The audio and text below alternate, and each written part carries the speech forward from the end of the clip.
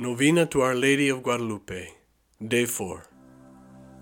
And the governing bishop asked him many things. He interrogated him, to be certain where he had seen her, what she was like. He told absolutely everything to the reverend bishop. And although he told him absolutely everything that he had seen, that he had marveled at, that it appeared perfectly clear that she was the perfect Virgin, the kind, wondrous Mother of our Savior, our Lord Jesus Christ, nevertheless his wish was not fulfilled.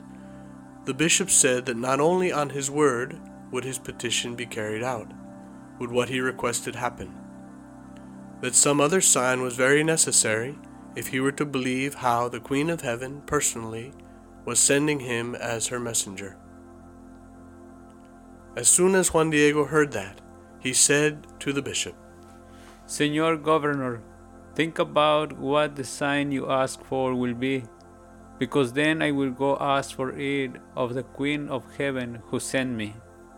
And as the bishop saw that he was in agreement, that he did not hesitate or doubt in the slightest, he dismissed him. And as soon as he had left, the bishop ordered some of his household staff, in whom he had absolute trust, to go and follow him, to carefully observe where he went, whom he saw, with whom he spoke. And this they did, and Juan Diego went straight along, following the highway.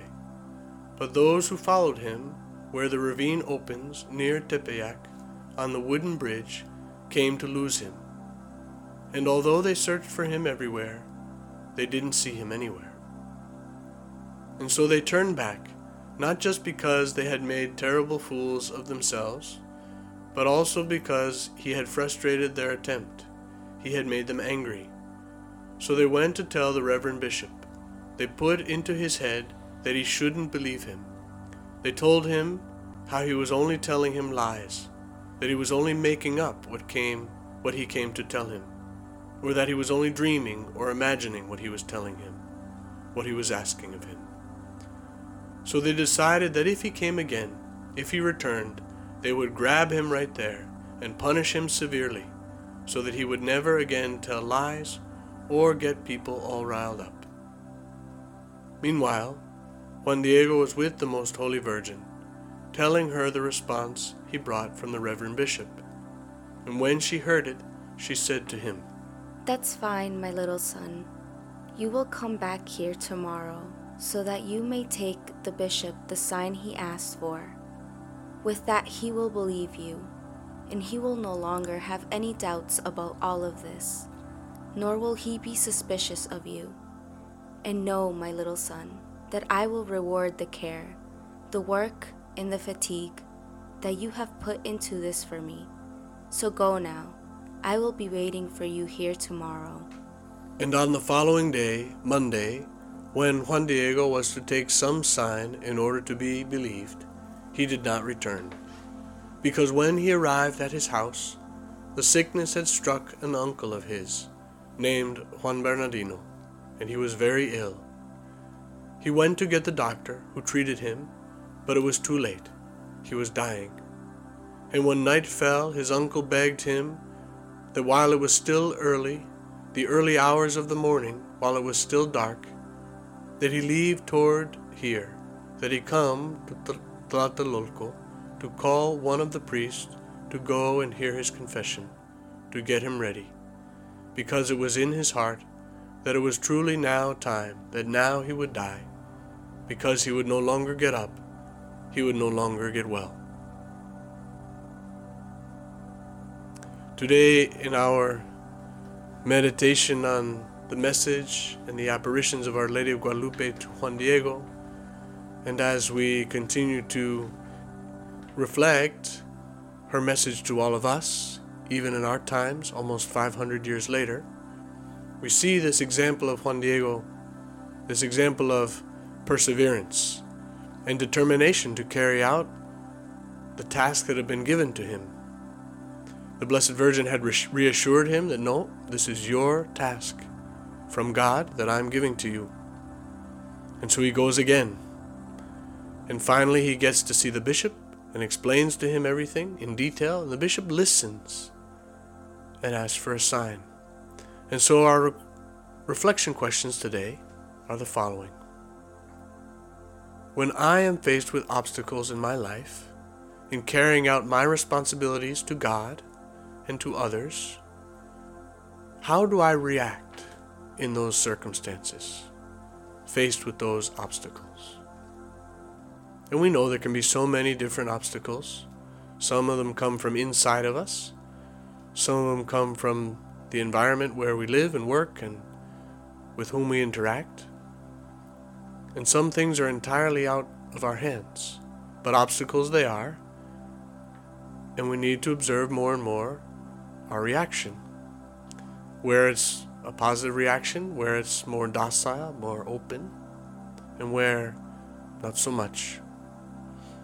And so the second question is the following. What is it that trips me up the most? Is it fear? Or is it discouragement? Could it be disbelief or suspicion or slander that we receive from others? Is it laziness? Is it sickness, as in the case of Juan Bernardino? Because if we can identify what it is that intimidates us the most, we can hand that over, we can surrender that to the Lord Jesus through the hands of His Mother Mary. And really we can allow her into our heart so that we can enter more deeply into her heart and her song of praise and joy, the joy of the gospel of her Son Jesus, which is the joy of our salvation, the work of our salvation in which we have a part. And so we ask you, Mother Mary, take us up into your song of praise. Teach us to be hopeful and persevering in the task we've been given by God. My soul proclaims the greatness of the Lord. My spirit rejoices in God my Savior, for He has looked with favor on His lowly servant. From this day all generations will call me blessed. The Almighty has done great things for me, and holy is His name. He has mercy on those who fear Him in every generation. He has shown the strength of His arm. He has scattered the proud in their conceit. He has cast down the mighty from their thrones, and has lifted up the lowly. He has filled the hungry with good things, and the rich He has sent away empty. He has come to the help of His servant Israel, for He has remembered His promise of mercy, the promise He made to our fathers, to Abraham and his children forever.